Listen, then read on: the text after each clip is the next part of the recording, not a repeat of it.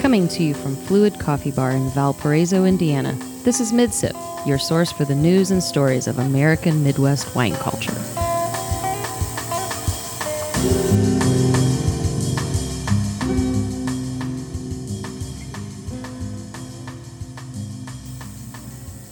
Welcome once again to MidSip.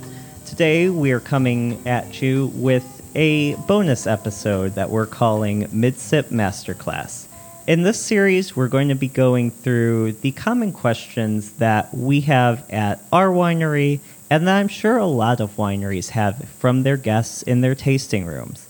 A little bit of information just about wine in general, not necessarily just about Midwest wine, but something to help you next time you're trying wine or next time that you visit your favorite winery to feel more confident in your abilities to talk about wine and truly understand what you're tasting.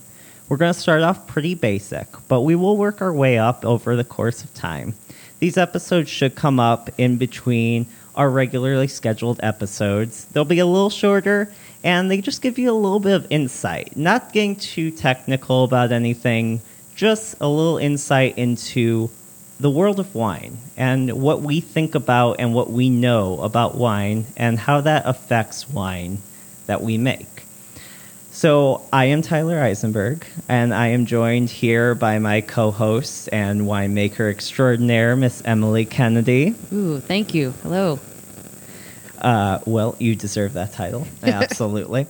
So today we're going to talk about something that happens a lot, or at least that we get asked about a lot, and that's why can't we make wine from table grapes? And there's a few levels to that answer, but I'm just going to give everyone a little bit of background on why this question comes up as much as it does. So I don't know about other areas. Honestly, I've never seen these outside of here, but we get these seasonal little grapes. They're called cotton candy grapes. Now, they kind of taste like cotton candy. I don't think they're really that dead on cotton candy, personally. I don't think so, But everyone gets a little bit obsessed with them, and every year we get the question, well, why can't we make grapes, or why can't we make wine out of the cotton candy grapes? And Emily's here to tell us exactly why she just won't give the people what they want and make the wine out of the cotton candy grapes. I just won't give them what they want. But it's not that I won't give them what they want. I can't give them what they want. Cotton candy grapes taste very good at the store. They taste good at your house. They're cute, sweet, pink, I think. I don't know. I'm not a consumer. Yeah, they're light pink. Yeah. I'm not a consumer of the cotton candy grapes myself, but, you know, table grapes are grown to be physically appealing. They generally have looser clusters. They're larger. They're usually seedless. They have less acid and less sugar, which is those two components are most important when making wine. They have thinner skins, which is where tannin and flavor are contained in wine grapes. And they're made to travel to stores, so they're a pretty hardy fruit. The main thing about making wine from table grapes is that they are just not sweet enough to get that 12% alcohol that is usually the goal. And of course, everybody's had California wines that have higher alcohol contents than that, but 12 is usually the goal for most people, and table grapes will not get you there. That goal is for stability and of the wine, and if you have less than that, then you may have, you know, problems on down the line, microbial problems and other things of that nature. And also, if the wine's not doing its job, no one's happy. As we've all learned in this strange time of COVID-19. But wine grapes, they are grown to be a very intense little booger. They're very, very sweet. They are smaller in size. Generally, the clusters are a little tighter. They have more seeds, thicker skins, higher juice content, and they're very delicate. If you eat a wine grape, they tend to kind of fall apart, and you're just left with a lot of seeds in your mouth. but they're very sweet and they're very intense. And people are often super surprised when they have them because it doesn't taste anything like the wine that's going to be made from it. And they just don't understand the magic process of which fermentation, does on a fruit. It's quite magical. And that's why, but they're sweet and they have higher acid. And those are the two components that you must have to make good wine. Yeah, no, absolutely. And again, having tried a few wine grapes, it's just a totally different experience. Like you said, they fall apart too, which is super interesting. Like the second that they are popped in your mouth, it's like they separate. The skin separates, the seed separates. It's like it doesn't. It's like it's barely together. It just falls apart in your mouth, and then it's kind of just gross. You just want to spit everything out. It's not gross, Tyler. Well, it's kind of just gross if you were expecting a table grape. Well, maybe. I mean, it's not exactly a treat. It doesn't. It does not. That's going to fill you up there. It does not feel the same in your mouth. No, it does not. Just in case anyone was wondering.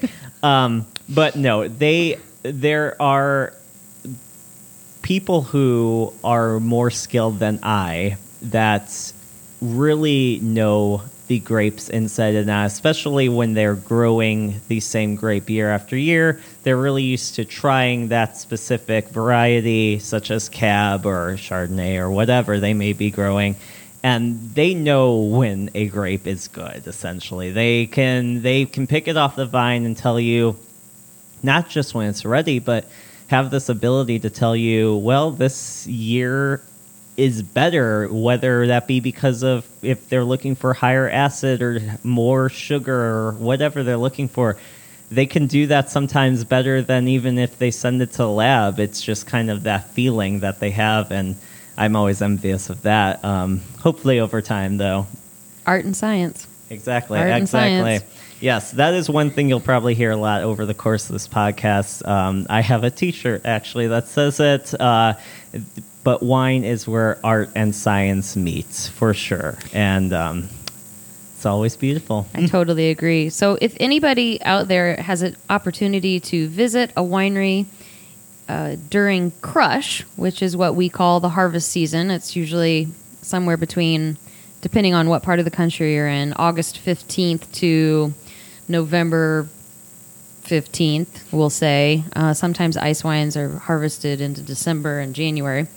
But if you go to a winery during crush, potentially in the tasting room, they may have some table grapes and some wine grapes for you to taste the difference. The wineries that I've always worked at, we try to do that for our customers and guests that come in, because it's an experience that most people don't get to have because, we don't grow wine grapes are not a common